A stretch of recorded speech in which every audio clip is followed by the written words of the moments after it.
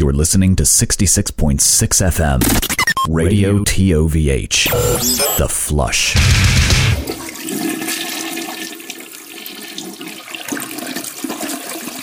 Well, hey there, everybody. It's me, Joe Thrashenkill. You're listening to another thrilling episode of the Toilet of Hell radio show. I'm joined today, over here, the golden boy, the internet's sweetheart. You know him, you love him. We call him 365 Days of Horror sometimes, but most of the time we call him Jordan. Jordan, how are you? I am good. How are you? Cannot complain, because we also have Brenna side here. Brenno, how are you? Feeling fantastic now that I know I'm a reason to not complain. That's not usually my experience. So you are currently in the depths of a sinus infection, is that correct? Yeah, I found out probably 5 minutes ago. Okay. The characteristic green mucus. Yeah, my sink looks like a death metal long sleeve. So yeah, it's all right though. I'm here. I'm happy to be here. It's like we were discussing before the show. Every year you get one. Yeah, right around this time. At least everybody. one. Yeah. I feel like I got COVID. I feel like that should give me an exemption for this year. I would hope so anyway. But in reality, it'll probably give me 2. Like, that's how that works. Yeah, you're just living in something worse than that. Yeah. So you're probably going to have, like, purple mucus or some fucking horrible color that is beyond typical sorts of mucus color. But how you've been feeling, Joe? What's your symptoms right now? How are you doing today? Well, I guess my throat has been fucked up since the beginning, and I cannot focus on anything to save my life. I got the brain fog, as it were. So we're gonna do our best staying on track with this episode, but might need a little help from you fellas. Yeah, you got nerve endings in your brain getting fucking snacked on. Have you lost your smell or anything like that? No, but I still have it, but I will say things smell worse now. Interesting. Yeah, like things that were normally kind of like whatever, now they're like, oh, this is nasty, dog. That's so interesting. Yeah, I had lost my smell when I had COVID, and I still feel maybe 9-10 months after the fact, like my smell still isn't perfect. My spicy food intake, I've definitely been bumped up a level from how much severe stuff I can eat. Public bathrooms, I can't wait to get out of them. Now it's like I can't even tell. Ah, okay. Just bad smells are kind of overall gone. I might get a hint of something, but it's fucking really strange. I don't know. That kind of seems like an upgrade to me. It does, and I think we might have said this on the show before, but I can't tell if I stink. Oh. So if I go out in the world and I'm just absolutely reeking the place up, I have no idea. If I lay one out to get it out of my system in like a public transport or something, I'd have no clue how much I'm making others suffer. It sounds like a them problem. Yeah, maybe that's the way I gotta be. Yeah, no, that's good. That's an interesting sequela of the disease. It's a good New Year's resolution to have, is that I'm just going to fart and not care. I mean, yeah, have that confidence to go about your day. Jordan, how are you doing? How are things going with you? I'm fine. I'm not smelling or having mystery smells or feeling terrible. I'm staying in my hermetically sealed coffin and not coming out for anything. I do have, they announced prior to the pandemic, every year my work would have a big holiday party with lots of people, and obviously during the pandemic they stopped doing that. This is the first year they're doing it again, and normally it was like on a Wednesday at like 3:00. So it was just like, at least you get out of work for a little bit. Yeah. Like, yeah, you're still there, but you're not sitting at your desk and whatever. Just go hang out and talk to the same people I talk to every day anyway, while holding a drink in my hand and not actually drinking it. But this year it's scheduled for a Friday afternoon, and I don't work in the office on Fridays, and I'm just I'm not going to go. Yeah, I don't care man. if that makes me antisocial or not part of a team. I don't care. Don't make me get dressed up, have to drive into the city, into traffic on a Friday afternoon, and stand there and not eat anything and not drink anything and just being surrounded by people chit-chatting like everything's cool and normal. It's just like, bleh. I'd rather stay home and watch TV. That's the thing. Like, I can't imagine Friday afternoon. That's a terrible time for a holiday party. It's definitely on purpose so they don't have to get as much food and as much drink for everyone because I know other people will be like, and not go. No. You gonna go to your company holiday party this year, Bruno? I have no idea. This would be the first time I had a holiday party. We did have kind of a Worksgiving last Wednesday. That was pretty cool. They had ordered us all Wingstop, just a lot of buffalo wings and chicken wings and stuff. And the manager is a big fan of Hot Ones with the YouTube show where the guy interviews people and they eat spicy wings. So they brought all of the Hot One sauces and we kind of all did the challenge together if we were willing to. And to go along with the COVID conversation. Yeah, you got to have an advantage here now, right? I did. You're a ringer. It's still horrible. It's still awful. I would never recommend anything with a Carolina Reaper in it ever. That shit is fucking pure poison. But yeah, it was fun. Maybe that's the reason you've been smelling lately. Yeah, you just got these Guatemalan insanity peppers coming out of your pores. Yeah, it's fucking back. Maybe I just have to have Carolina Reaper sauce every day for breakfast, and maybe that'll bring my senses back. But the only sense with that is pain, so I would not recommend.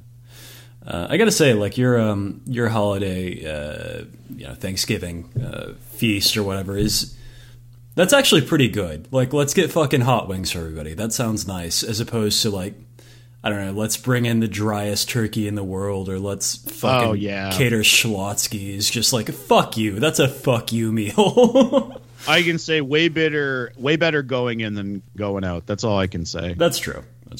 Yeah, not recommended. We talked about our Thanksgivings on the Patreon show, Joe and I. So if people want to find out how that went, they got to pay for it. But Breno, how was your Thanksgiving? I had to run it myself. I had a very odd situation where I had my in-laws, who we originally planned to go to. Their oven had broken on the Sunday prior, and there was a lot of back and forth over whether or not they would get it fixed. They had a schedule with the guy. They weren't sure if he had a schedule with the guy. He was going to come over, but who knows if he had the part, et cetera, et cetera. So I'm like, screw it, just let's have it here. Paper plates, nothing fancy. I'll clean up my spot.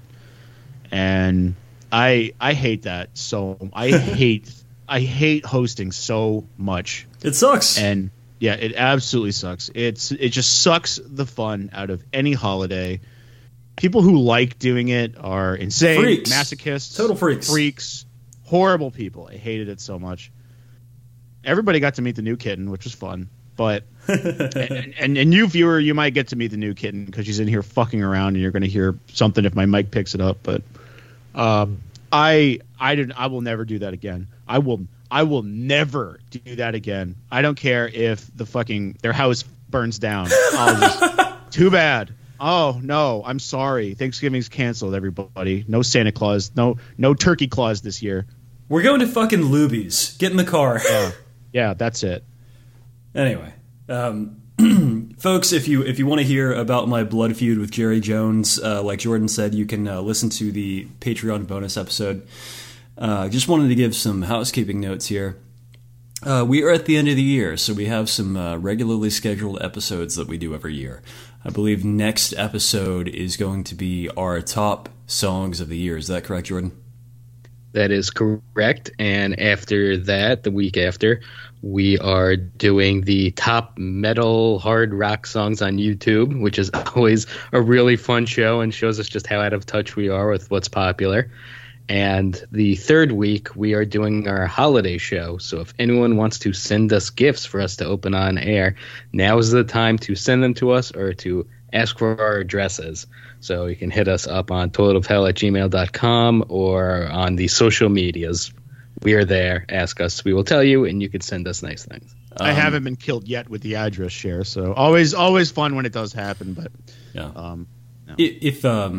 If for some reason one of us is not available on, say, Twitter because we got banned, which is coming any minute, you can also reach out for the Discord. We have a Toil of Hell Discord that I've been trying to be more active on, which has been a lot of fun, actually. There is so much fucking around going on in there. It's madness if you have no idea what to expect and you just drop in. If you like fucking around online, and you know, I think everybody out there knows that I do. It's the Toil of Hell Discord is a great place to do that. So we'll share the link for the article this episode. No. I can't do that because why? Roldy limits the number of invites, and they have to come from a real person or whatever. So it's a whole fucking thing. Okay. Reach out. Ask us. You got to reach out because we're not letting in randos because they had some kind of 4chan thing try to come in a few years ago. So they're more serious about it. So yeah. I one thing I can say is 4chan does not care about us anymore. We've kind of stopped kicking the hive's nest on that one. Well, we have, but also the whole internet has become 4chan. So what can you do? I look at fucking Twitter right now, and it looks like the B board. It sucks. It's not fun. Absolutely sucks. Very bad. Very bad. Reach out to us. I would say it's probably one of the more fun spaces for metal dudes that I've been a part of. I still don't ever go on there. I don't. I do once in a while, but I just find chat rooms overwhelming, man. I'm always missing stuff. Yeah, if you're a internet completionist, it can be difficult. But if you have the control to dip in and out and fuck around for a little bit and then get out while the getting's good, that's ideal for you. Anyway, all of those things are available to you. Also, I think if you subscribe to the Patreon, there is a link right there that has your invite to the Discord because you've passed all of the pre-completion checks, I guess. You did all the side quests. Yeah, exactly. So, you can pay to win there. Toil of Hell Patreon / Toil of Hell. That sounds right. On with the show. Fellas, there's been, I guess, a lot of discourse lately around Ticketmaster and fees and such for buying tickets. I know I paid, I think, about $150 in fees per each ticket for a football ticket I bought the other day. And I think that if you are trying to go to a big show, say a Taylor Swift show, it's probably at least that, if not more. Did you ever get a look at what people were claiming the fees were on these Ticketmaster seats? They were astronomical, right? Yeah, it's more than the ticket themselves. And that's a common thing I've been seeing where your face value for your ticket, that doesn't fucking matter. That could be anything because the fees stacked on top are gonna more than double it. Yeah. And it's universal. It's not just Ticketmaster. If you're tied in with something stupid like Eventbrite.com or what, it doesn't matter. Any small venue has some sort of shit like this. Yeah, you could just want to go to a small show for $15 or $20 at your local venue. If you buy the ticket in advance, it's an extra $10 to $20 for the rights to print something off your computer. For me, I'll go day of. Yeah. Unless I know it's going to sell out or I have to travel for it, I will just buy it day of and pay $20 versus $33 after taxes and fees and tacked on whatever nonsense. Yeah, and again, that's your local show at Whiskey O'Hooligans. If you're trying to go to a chain venue or whatever, they're going to take a tooth out of you. It's going to be House of Blues. Yeah, exactly. Yeah. They're gonna take their cut. So there's the whole thing with that's made this a news story that's been cycling around for a couple of weeks now is Taylor Swift announcing a tour. She has a lot of fans. A lot of those fans weren't able to get tickets because, the entire network around all of this is scam and graft. I believe that Live Nation and Ticketmaster, they have a botnet that is essentially sponsored by Live Nation that picks up tickets, don't they? Like, have you guys had that experience before? I feel like every time I buy a ticket, something's confusing. I got to download some kind of app. I got to enter my name in some website I've never seen before. I got to do the stupid fucking puzzle on the internet to prove I'm human. Just about every time I buy a ticket online. If I go to the show and there's a guy sitting at the front with a little metal box named Ryan with a bird tattoo. He's my new ticket master now. I want to just give him the $10 he doesn't have change for. That's it. I don't want to buy another ticket online as long as I live. It sucks so much. So you have astronomical fees. You've got bots that swoop in and buy tickets, so you have to go with a resale market that, you know, gouges you even further. And you got a lot of folks that just like can't afford any of this shit. So you got fans that are unable to go to the event that they were really looking forward to go to. So that sucks. That's not ideal. And if you have enough people angry about it, maybe you can take congressional action, which might be happening right now. Weird thing for the government to focus on, but I guess they focused on baseball and steroids. That's 15 years ago. They got nothing better to do, so you might as well do this. Through a bipartisan agreement, they managed to destroy baseball. So I'm sure this will work out great. In the meantime, some of our best and brightest minds are on the issue and trying to determine what solutions, if any, should be taken to address this issue. And of course, when I think about some of the most brilliant business-minded people in the business, I of course think about Avenged Sevenfold, specifically M Shadows. That's who you think of too, right? Yes, yeah. The room temperature IQ muscle jock bro with the mullet. He's the one in the know. I think a lot about what it takes to make it in this business, and I think Avenged Sevenfold really has all of it, which is to say, extremely wealthy parents. You were born on 3rd from Orange County, and now you have thoughts about what people should pay for things. Well, it's kind of crazy. Like Avenged Sevenfold is undeniable. Has had a lot of success in this business. If they would have followed the path of whatever their parents did, they would clearly be 2 to 3 times more successful than what they're doing in this business. But it's pretty good regardless. You should have gone. Wasn't their last album that they released without any promos a total flop? It was not a huge success. No, I think that they got a little high on their own supply. They were like, we don't need to. We're Avenged Sevenfold. We don't need to fuck around with any of this stuff. People will buy our record, and that was. Don't you know who I am? I'm Sinister Gates, and that works great when you're drunk driving in Orange County. But otherwise, it's not the best thing in the world. So, they're here to share some nuggets of wisdom. And I think it's a great way to kind of expand our knowledge of business by getting these outside perspectives. So is it okay with you if we get into what M Shadows _ Ethereum has to say about all of this? Yes. I feel like Newman from Seinfeld in the one scene where like the police come to visit to him and he opens the door and he's just holding a lit cigarette and he's like, "What took you so long?" That's how it feels with like this younger generation crying, like literally crying about not getting Taylor Swift tickets on TikTok. It's like, yeah, this is how it's been for a long time. Talk to Pearl Jam about it. Look up the Fuck Clear channel to like all this stuff. It's been this way for a long time. So it's good that other people know about it now. And M Shadows is jumping in as well. So before we get into his actual statements, I want to note that M Shadows online is still using his.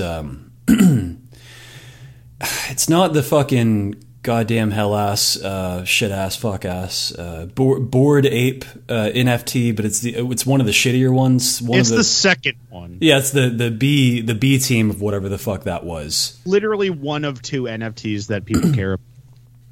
And again, which is a little weird because doesn't Avenged Sevenfold have their own like crypto bats? They thing? do. Why isn't it that? So when M Shadows is responding to people online, they all have the stupid crypto bat thing, and he's like, "Well, you guys are the marks that bought that. I don't have to do that. I'm not doing that. That's not worth anything." So like timestamp on this shit. We're in the final week of November 2022. And all of I don't know if it's all of them, but I tried to go through and keep mental math. Most of the big celebs pushing like the Bored Ape Yacht Club horse shit have gone ahead and reverted back to, a normal profile pic. Like Jimmy Fallon is no longer repping the Bored Ape Yacht Club NFT profile pic online. We should let you know that ship has sailed and sunk. So I like that M Shadows is still hanging on. He's a true believer here. Yeah. I don't know. I don't know why there is still this fucking dumb crypto bro shit still going on in the background. I bought into it because I'm just a gambler. That's my problem. You were trying to like trade crypto to like make some money on the arbitrage, right? Right. I wanted to turn these idiots' video game stupid fake money into very real money by their own hype. And I was very successful at first, which got me more into it because I like doubled my money in a week. But then I got into the whole holding scheme, and that's where I lost everything. Is that, if you just hold on, if you just wait years, your returns are going to be exponential. And those Beanie Babies are going to get more expensive as long as you have it in a dusty box in the basement. I hate to say it, but you fell victim to one of the classic sucker ploys, man. Yeah, the classic blunders.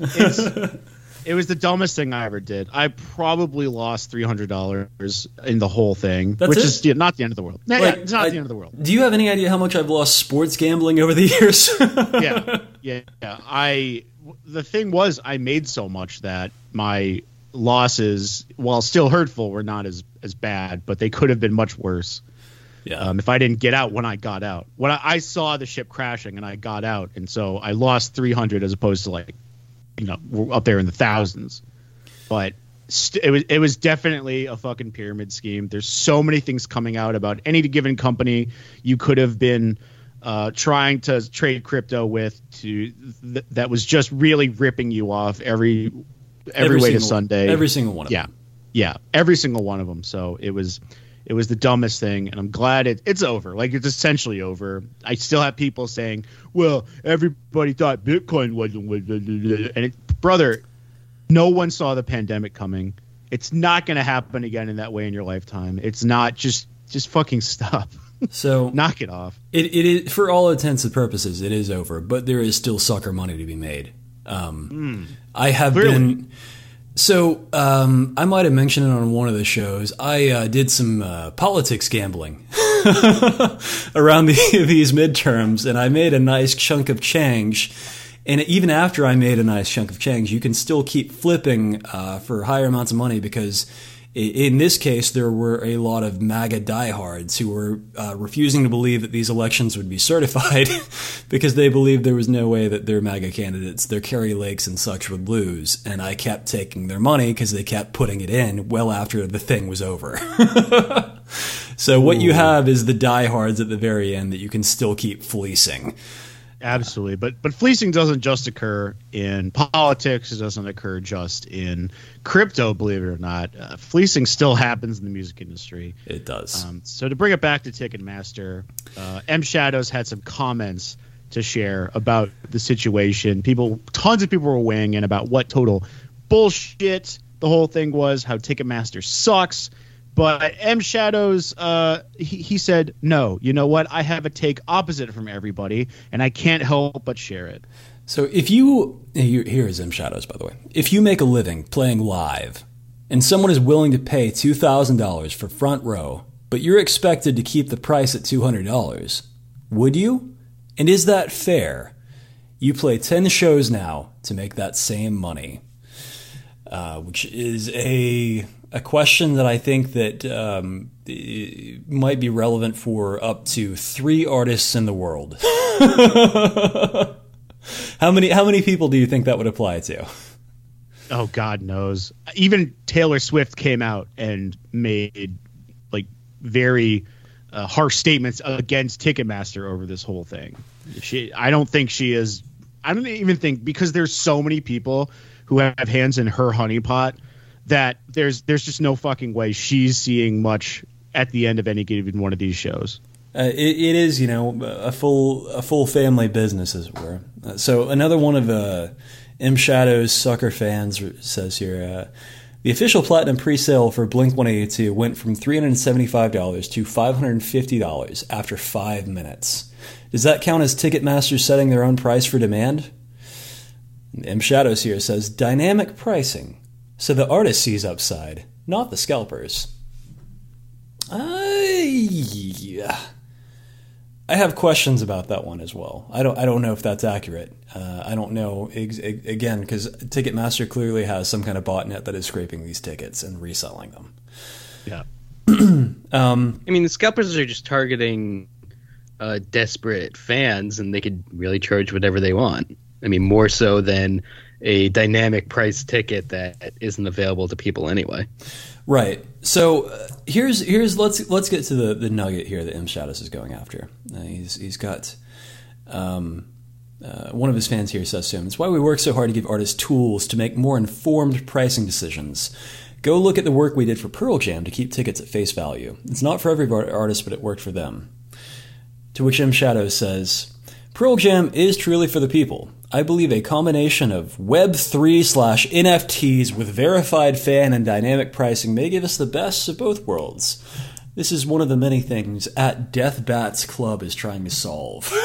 And they'll do it, baby. They'll make it happen. So they'll make it happen with bulletproof vests that don't have anything actually inside them to protect you with. yeah, I would love to hear from any Ukrainians that got that delivered to their house. I sure would like to know about that. So what do you think? Is Web3/NFTs the future of determining supply and demand with Ticketmaster pricing? Yeah, I don't think so. I'm going to go ahead and say no. Let me just make sure we're not missing any of these tidbits, because I think I have some more curated tweets in front of me from M Shadows about the whole thing. He says, if you think Ticketmaster sets the price of tickets, you're wrong. The artist does. If the supply is 52 stadiums, but the demand is 900 stadiums per NYTs, you don't automatically deserve a ticket because you are a fan. Demand exceeded supply. Per dynamic ticket pricing, artists have watched front row tickets go for 10 times to 20 times face value from scalpers, but see none of the upside. Ask yourself if that is fair. It may suck, but is it fair? Leave it to grandstanding politicians to get involved in something they know nothing about, and leave it to artists to shrug their shoulders and point the blame. I don't know. I would like, based on that little performance there, I would like to hear M Shadow's opinion on the age of consent. Oh, you'll probably get a lot of different answers in a lot of different directions. He seems to be more in support of Ticketmaster than everybody. Yeah, I mean, well, that's a perfect libertarian thing. It's simple supply and demand. It's economics 101, libtard. This could have been written by Phil Labonte. It really could have, yeah. It's the same thing there. It's like, well, if two people want something, but one person has more money, the person with more money is going to get what they want, and that is good. And I think that really does encapsulate every single conflict in politics. So, kind of a litmus test of what you think should happen there. I don't think anybody's arguing that it's good that artists get paid for their performances or whatever, but I don't give a fucking shit about Taylor Swift. I don't give a fucking shit about anybody that is affected by this. Yeah, but I one thing I can say is it's a drag that somebody who has way more fans than anybody else in music right now, and is somebody that the most people would want to see generally in the American population compared to, say, your Avenged Sevenfolds. Right. It's too bad that the average regular middle class teenager has no fucking option in terms of seeing their favorite artist these days. It's fucking impossible. And that's too bad. That didn't used to be the case. You used to be able to get into these things with a $50 ticket because there were just so many tickets to sell. You used to be able to get a nosebleed section. You used to be able to get a lawn section. You used to be able to see your favorite artist live no matter what. But now we're seeing these fucking ridiculous prices for Blink-182 of all things. I really think that, honestly, this is a matter of, there are fewer big artists. It used to be that there was a variety of big acts, new and up-and-coming bands that could do a stadium, and that's just not the case anymore. You have your legacy acts, and you've got, maybe 5 Taylor Swifts out there.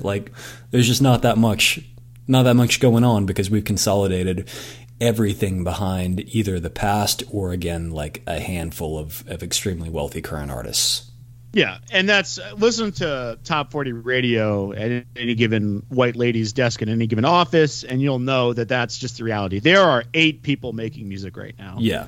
In that vein, and it's been the same people for decades, which I think is really interesting in terms of how we've grown up with pop music. You were always the flavor of the minute. You were always the one-hit wonder. And now they just dump so much money into the same exact people continuing to be successful and continuing to have a monopoly on just everybody's listening that you're going to get. We can talk shit about Justin Bieber forever, and I can't excuse even me, give a shit. I believe it's pronounced Justin Gaber. Right. I'm not going to say that. That's you. I'm not going to say that, but I can't give people shit anymore about being some 2008 out-of-touch dumbass metalhead boomer guy for saying Justin Gaber, because he's right. Justin Bieber is still fucking here. He's still the top earning artist, the top listened to artist. Every song he puts out is number one, and it's on purpose, and it's been that way for a goddamn century. That kid is that man is going nowhere. Justin Bieber is literally an adult now. What is he? And it makes 30? It sucks. Yeah, every single one of these tickets is now a ticket to the fucking Super Bowl. Everybody wants to be there, and it's going to be $6,000 to see this fucking idiot with his trash stash on stage and his fucking line cook tattoos. Yeah, I don't know, Jordan. What do you think? I think a lot of this comes down to these companies, whether it's record labels or just some generic umbrella corporation umbrella corporation known for their fine products that have bought up all the radio stations, have bought up record labels and artists themselves and put them all under one roof, and they've kind of priced themselves out or shut the door on getting new artists or getting new blood. So we only have these 6 to 8 artists that are actually stars, and there's very little chance for something new and organic for these places to snatch up. There's no local radio stations that are pumping out this local artist who people love and it's the new big thing. It's all decided by these people who own everything again, and they're waiting for the next Disney star to turn 18 so that they can do it all over again. Or they buy up fading artists' discographies, your Bruce Springsteens and whoever else who were popular 30, 40, 50 years ago, so you can still put out their music in commercials and in the latest Marvel movie.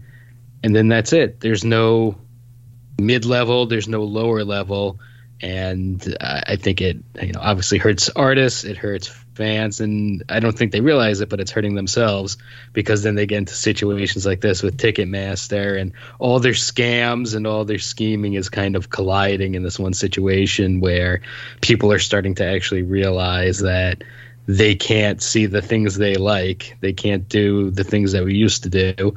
It's like when we look at old concert flyers and you could see 5 amazing legendary bands for like $10. Now it's just your local shows are $20, $30, $40. And it's all kind of coming to a head now as we come out of the pandemic hungry for entertainment and wanting to have fun, and we can't. I think that this is honestly like it's an extinction of every other trend across the economic lines in this country and abroad. There is no future.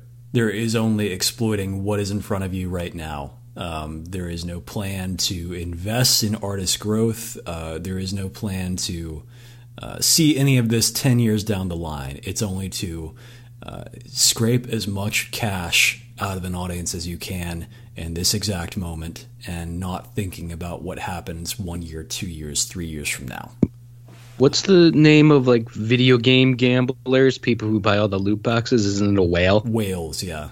And that's how these games survive, is not that you have thousands and thousands of people buying up like $2 loot boxes and rolls of the dice. It's 5, 10 people who are spending thousands and thousands and thousands of dollars in any given month that are keeping you afloat and keeping you going. It's kind of the same thing in a way with these concerts. It's like you're not going to get your preteen girl spending $20 and buying a $20 t-shirt. You're getting someone in their 30s with disposable income who is willing to shell out $1,000 to sit up front at M Shadow's sing-along karaoke night. Yeah, I want to meet the guy who's willing to pay $2,000 for a fucking Avenged Sevenfold ticket. I must know this person. There's a lot of suckers out there, man. I don't know. A lot of dentists do. That's true. Dentists that are also deeply invested in whatever crypto bat scam is going on as well. It's what we saw with When We Were Young, with all of the ticket pricing they had and all of these different fucking gazebos that you could get for $2,000 where you could drink Haley Williams pee out of a bottle and just all this other shit. It's just so stupid. How much was that tier? The one for drinking. I mean, for directly from the source, it had to have been at least $10,000. That's the one I wanted. Yeah. Yeah. No, it's you had to settle for brass against instead. No. Yeah. And we saw have Haley Williams pee at home. Yeah. The Haley Williams pee at home.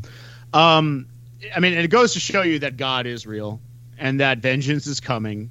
The way that When We Were Young tour was just absolutely destroyed by just these godly winds. Who would have expected bad weather in the fucking desert? I mean, it really is a metaphor for everything, isn't it? Like you can create all these scams that collapse on themselves instantly as soon as you face like one iota of real world consequence. It was. I don't know if anybody got their money back. I don't think they did, man. I mean, a lot of those people travel. Yeah, you can't get that back.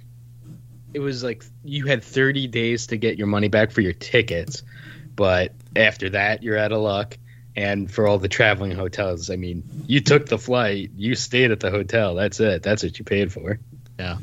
People were coming from like, I think I saw some TikTok from some poor girl from England who flew all the way to fucking Vegas for this thing. Oh, Jesus Christ. But, you know, that's what they counted on. That's what they're expecting. And again, you went out to the desert. You got fleeced and went out to the desert willingly. So I don't feel that bad for you. You end up like Joe Pesci in Casino in a cornfield. Jesus Christ. Yeah. My Chemical Romance making you watch as they kill your brother. I wanted to share a news story that I saw here. I think this will be a nice preview of our episode coming in 2 weeks here, probably. This headline here says, The Who recognized as an artist for peace by UNESCO. And now are we talking about the HU? Yes, the HU, not the the boomers, not those old guys. Yeah. UNESCO, the United Nations Educational, Scientific, and Cultural Organization, formally recognized The Who as an artist for peace at the organization's headquarters in Paris. I think that we all know The Who pretty well, based on their collaborations with Papa Roach frontman Kobe Dick, right? Everybody knows that? I love the way peace sounds. And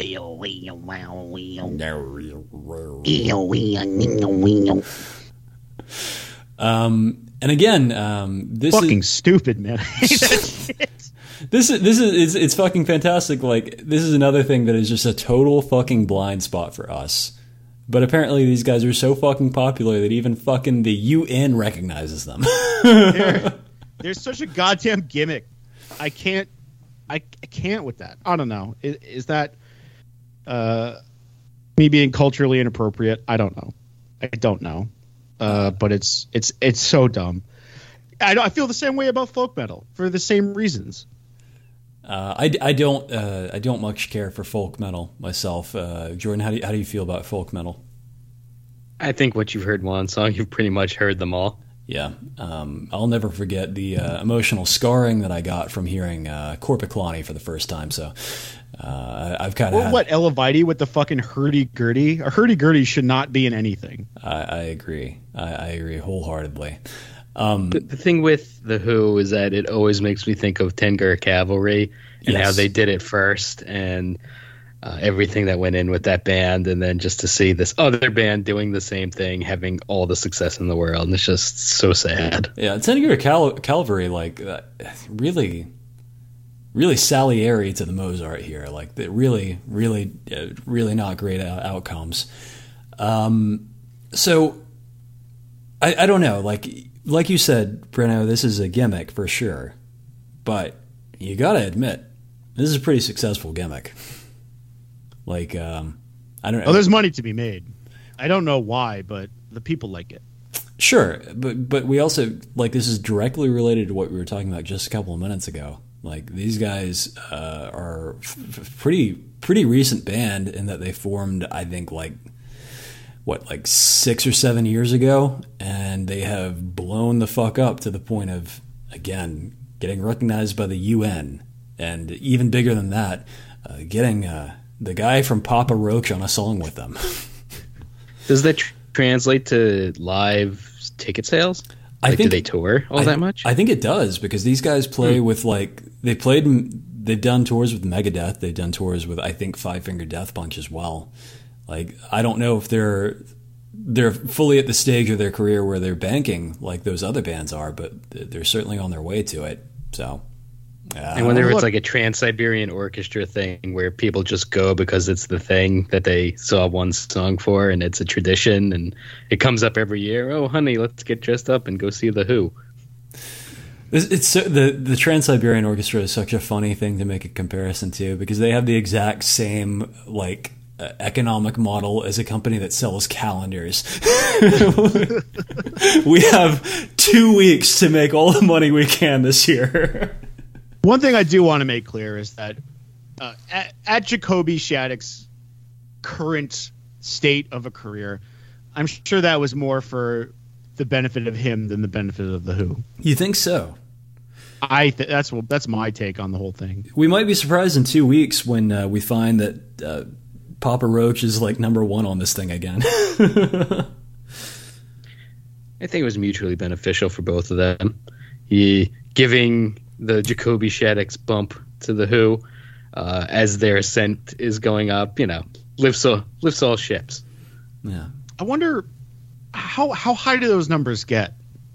Maybe in the context of, say, like a metal thing, if we see something like 7 million hits, that's enormous, gigantic for us. But if Taylor Swift put out a video that only had 7 million hits, she would jump off a roof. That's true. I think that in general, if we're looking at rock and roll, and to a much smaller extent from rock and roll, heavy metal, like the numbers are just, they're not there. So you got to look at your relative popularity by genre, I guess.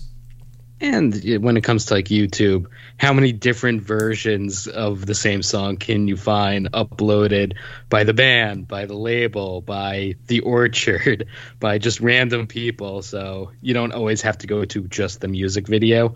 Whereas for some of these bigger artists who really clamp down on anything that gets uploaded in their name, I guess that has to be considered as well. I have a theory with bands like this, and I would sort of equate it to the rise of baby metal, in the fact that originally baby metal was just a funny video to share on the internet, just kind of this cool thing where it's like, oh, look at these Japanese teen pop idols doing a death metal thing. So that got shared, and through the permeation of what's supposed to be just kind of a silly viral video, you're going to get out of 20 million shares 500, 600, 700,000 legitimate fans. You know, you're just like, wow, this is great. I love this. I want more of this. I'm going to buy T-shirts for this. I mean, that's the entire business model of all of the YouTube guitar guys. Oh, God, yeah. And it's like you said, it's a gimmick, so it's going to be pushed out by all of these different websites and magazines that live for people getting clicks. Look at these preteen girls doing their J-pop dance routine to heavy metal. Look at this Mongolian band doing their throat singing to riffs, and people are going to click on it because we've never really seen that before. Or, you know, if people that are entrenched in this stuff like we've seen it, but just your average person is going to do it. And, you know, we've talked about how if you like heavy metal, inevitably you have normie friends, and they know you are the heavy metal person, so they'll send you something that you saw 3, 6, 10 months ago. And you just be like, yeah, cool.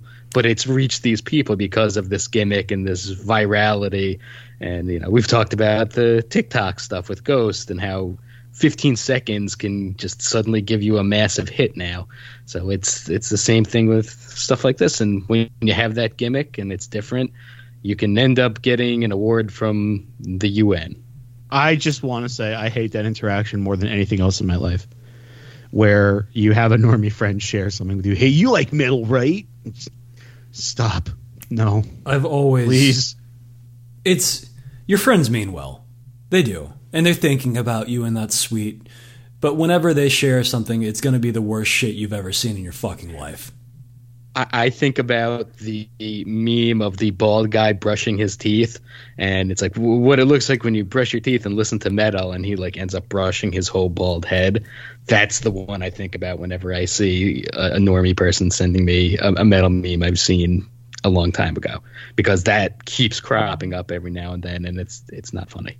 Or these fucking just creatures. These like dregs of society who are putting up TikToks or even worse, Instagram reels of themselves being relatable metal fans in this thing that's kind of not really a joke, but they just have the bare bones editing skills to record themselves making a face and put a fucking caption underneath it and zoom in slowly, and then it gets 400 million hits from all of these fucking Brazilians who end up putting it on my desk.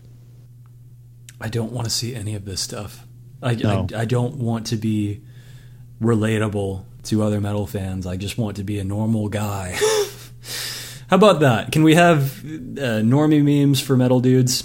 I just know that I'm going to take the time this week to find out the names of these people, share these videos with you guys, and it's going to enter the Toilet of Hell canon as characters that we commonly hate, new villains for a new era.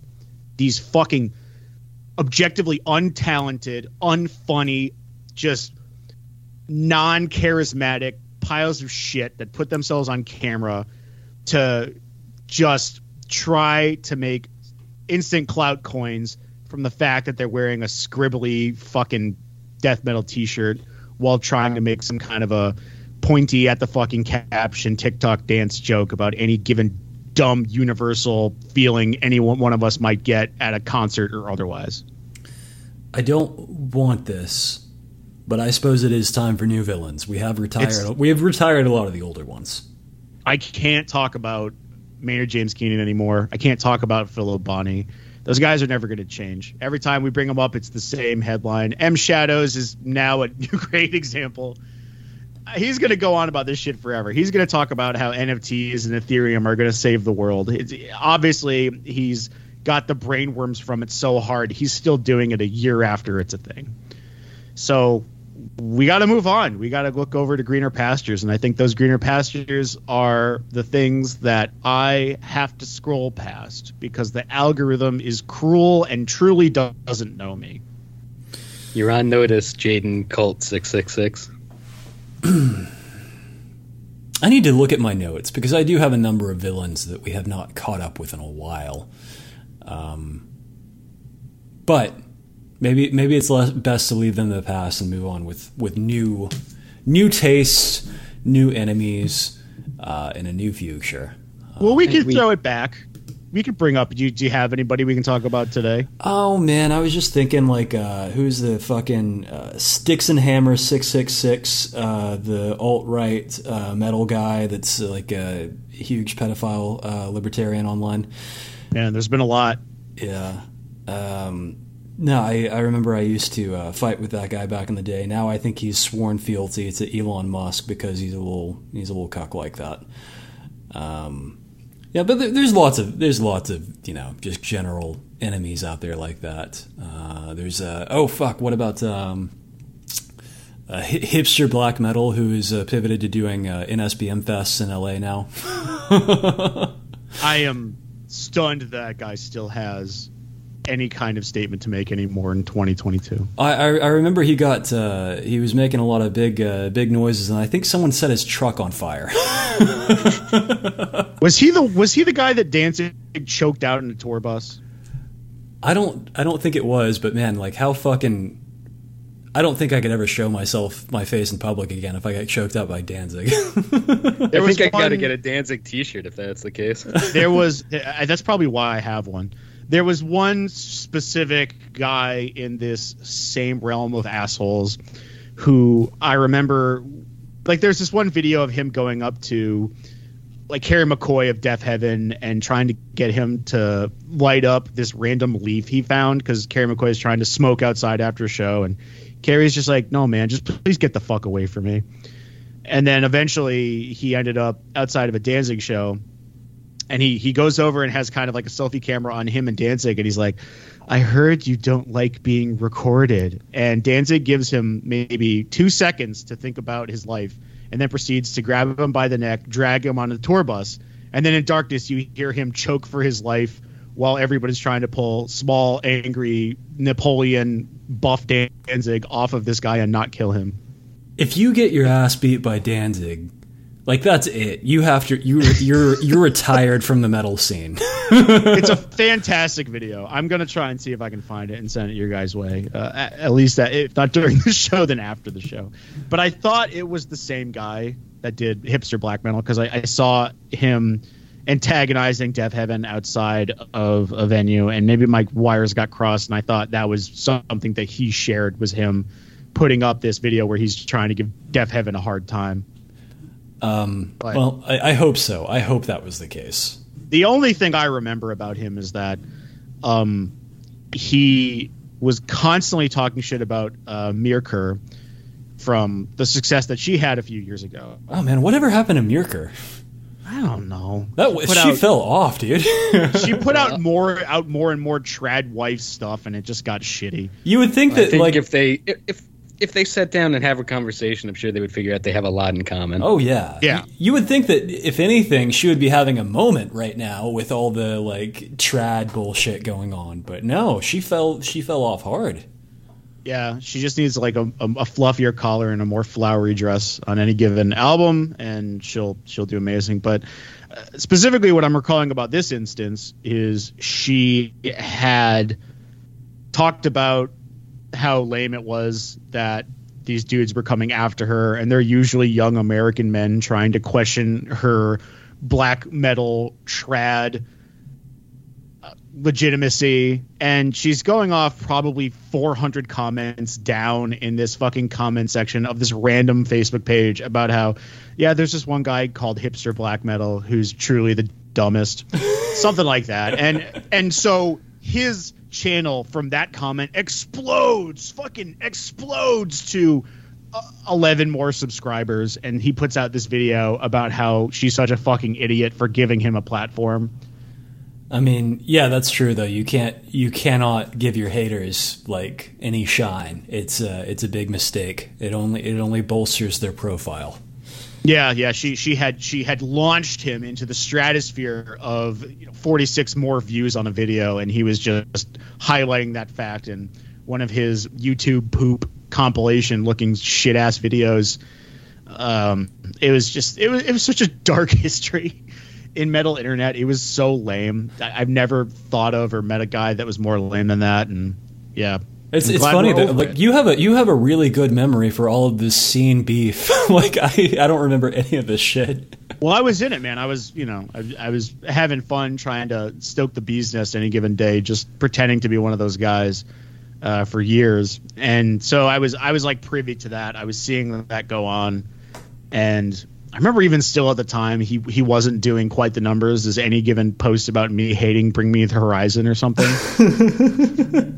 So it was just, it was just kind of when Maddox was still funny. That's the time of the internet where that made sense. And now it's over. And that takes me back a very, very long time ago. Yeah, we're talking 2010 at the soonest. It's well into the past, any of these guys being relevant. I'm certainly no longer relevant in that context whatsoever. And to see these guys still going, still trying to make a point, still trying to make their case is just, they have white hair now. They didn't back then. It's the saddest fucking thing in the world. Please grow up. We're all aging at a rapid clip. And I wanted to, I guess before we got out of here, talk about another thing specifically for aging metal fans. Jordan, you sent this our way about the hottest reunion tour of the summer. Actually something that we broke before any other metal outlet. It's worth noting. You can go back and check the fucking timestamps. We were on top of it. What exactly did you see was happening there, Jordan? Well, Pantera is coming back, and put that a little asterisk next to it, just like Mark McGuire's home run record, or Barry Bonds, or Sammy Sosa. And the band's practicing, although I don't think they're practicing with Phil Anselmo. I think it's just Zakk Wylde, Rex, and was it Charlie Benante? Charlie Benante, is their drummer. Yeah, they're just practicing together, and Phil Anselmo will roll in the week before, just a Jarl, and Zakk Wylde has said in order to learn some of the Pantera songs, he's been watching YouTube videos of like other people explaining how to play the songs, which I thought was pretty interesting for Zakk Wylde, who's an accomplished guitar player. He used to be a guitar teacher, and to not be able to, I don't know, maybe read sheet music or pick it up on his own play by ear. Yeah. He has to watch other people, and that's fine. There's nothing wrong with it. I just found that like, how about that? I don't know. Maybe like if somebody that's been a guitarist for fucking 40 years, like I would have assumed he would have picked it up by ear, just because that seems like the natural thing to do. Plus, like YouTube videos are the worst advice you can get in terms of how to specifically play any kind of metal song. Yeah, have a guy who's all the way up on fucking the first fret, then take it down to the 20th fret because he doesn't know to go a string down. It's just the worst fucking. It's the worst players in the world trying to be very good. Okay, you want to put your hand here, and then you want to do this little thing, and then it just sounds like this. Brenna, have you ever tried to like take a guitar lesson on YouTube or whatever? Every day. Really? All the time. I'm always trying to learn new shit. I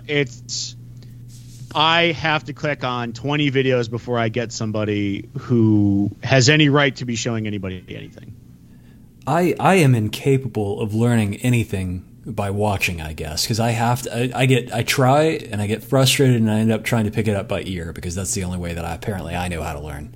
Yeah, I am now. The one thing I can say is that my best luck now, I'm now at the stage in my life where I can see what a guy is doing with his hand on the fretboard, and I can say, okay, that's what I have to do, and I can translate it to myself. I have a lot more luck doing that, watching cover videos and just like maybe pausing at a certain section if I didn't quite get it and seeing where his finger pads are sitting on the fretboard. That's really how I get things done. Especially because I'm trying to learn to play more indie style music and indie style chords because they're better than just like power chords and, riffing. Like a lot of metal music is dead simple.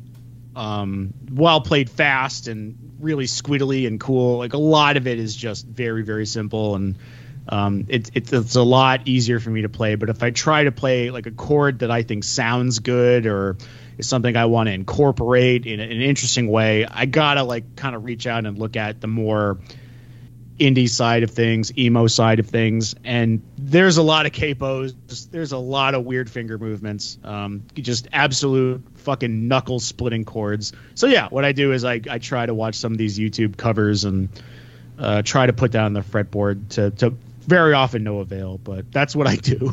All right, well, shit, I guess there's a different way of learning for everybody. And for Zakk Wylde, accomplished guitarist of, again, decades, that's the way to go about it as well. It's just so funny that him and I are having a parallel experience about something. Like, he's on his fucking computer chair right now just going, okay, well, all right. Okay, so where does he go? Oh, A major 7. Oh, God. It is very funny to me to just imagine him sitting there in front of his computer and continually fuck up the riff to Walk and then have to like rewind his YouTube bar. Just plunking. Skirt. I think if anything, he should just squealy when there's parts he can't do, or like turn his back to the audience and let it pass to just if he can't figure it out. Like there's tricks, there's things to do. I'm glad he's taking it seriously. I can say that much. Like I hope it goes bad. Oh, it will. A lot of good reasons. It will. But I mean, like he's here trying. Which sure, I expect Zakk Wylde to at least try. There's the other element of the band that is not going to. Yeah, like I wish he had put this much effort into the design of anything that Wild Audio puts out. Damn. But it's just nice to see that this guy is feeling the pressure and he's acting accordingly. He's very nervous about how this is going to go. He's nervous, but he'll do his part. Instead, you'll pay these exorbitant fees to see a Pantera reunion, so that you can watch Zakk Wylde nail it mostly on the guitar and hear Phil completely shit out of his throat for probably a good 45 minutes before he gets frustrated and goes off stage and doesn't come back. Or just like throws Heil Hitler signs and, we get more of that. That's always fun. Yeah. Your odds of seeing a extended diatribe regarding the differences between races are, I'd say, pretty elevated. Your risk is elevated during this tour. These guys are my fucking brothers, man. And let me tell you about my other brother. Cancel culture. So again, if you buy tickets to this, you deserve all of that. So enjoy. Absolutely. Fellas, is there anything else that you would like to hammer on about before we get on out of here for the day? Do we want to take exactly 1 minute to talk about the metal Grammy nominee? Oh. 1 minute and no longer. 20 minutes. Let's go. We're just channeling our inner Eddie Trunks for this. So before metal, I just want to say the other thing people are upset about is that for Best Rock Album, Machine Gun Kelly was nominated. So people are cranky about that. Good. That's fair. Yeah, I think that's acceptable. But for Best Metal Performance, for new vocal or instrumental solo, duo, group, or collaborative metal recordings, Call Me Little Sunshine from Ghost. Oh, boy. All right. We'll Be Back from Megadeth. Okay. Degradation Rules from Ozzy and Tony Iommi. Degradation Rules. I wonder who's going to win. Is it the guy who is on the MTV show with the funny doggies? I wonder if this has, like, is this a continuation of Mob Rules? Do we go Mob Rules and Degradation Rules, and we're going to get, like Oil rules. just rules at the end? No, I think he's 50 years removed from that and just coming up with dumb names. Blackout from Turnstile. And Kill or Be Killed from Muse. Muse.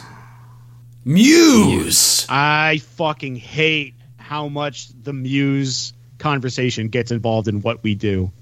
There is... I don't give a shit about like how things are categorized as metal. Like, is Turnstile metal? Of course not. Whatever. But they're still up for it. But Muse... The fucking record industry has been trying to shove this band down my fucking throat for 20 years. And it is time we stood up and said, no, I will not accept this. Will be victorious. I resent... Oh, the bass tone. Oh, daddy, the bass tone on the Muse song. He uses distortion on his bass. Oh, I'm going to talk about it on my metal guitar channel. Shut the fuck up. I resent every second of Muse that I've been exposed to in my life. You Muse, you lose. Get their fucking asses, Breno. Fuck you. Anyone wants to come up to me with a Muse shirt and talk to me? No. I'm going to gatekeep just you. It's just you. Everybody else gets a pass. Everyone else should just be allowed to enjoy things. Everybody else should just have fun. Not you. Start over. Find what's wrong with you and fix it. But what do you think, Jordan? I think Muse is music for Coldplay fans that want to get wild and drink a regular Budweiser. Damn. That's about right, yeah. Yeah. I want nothing but bad things for Muse here in the future. That being said, the winner of this is almost certainly going to be Ozzy. Of course, right? Just to get him back on stage. I see it. I get it. I understand. I'd say Ozzy, possibly Ghost, just because of popularity. That makes sense. Other forms. And maybe some of the older people who are voting on this, their grandkids use TikTok and say, look, Mima, it's Ghost. Breno, why are you sending NFTs in the chat? I just wanted to give you guys something that M Shadows paid millions of dollars for free. So I love you guys, and I figured you deserved that much. So you want to use that as an avatar? I just sent you the B Squad eye patch, purple hat, rainbow logo that he's got in his profile. And if you want to reach out to me, I can get that to you for free too. Well, now we're all millionaires too, right? Yeah. Yes. Yeah. I'm rich. Well, folks, I think we got to call it here. Again, subscribe to the Patreon to get bonus episodes and or access to the Discord channel. Look forward to these upcoming holiday episodes, and send us shit in the mail if you love us, or if you want to make us open something silly. That's a thing too. You have a fantastic fucking week. You guys keep it metal. Hopefully we feel better, and we're gonna have some great holiday episodes for you. But peace and love from the Toilet of Hell, and have a great week. See y'all. Bye, everybody. Bye.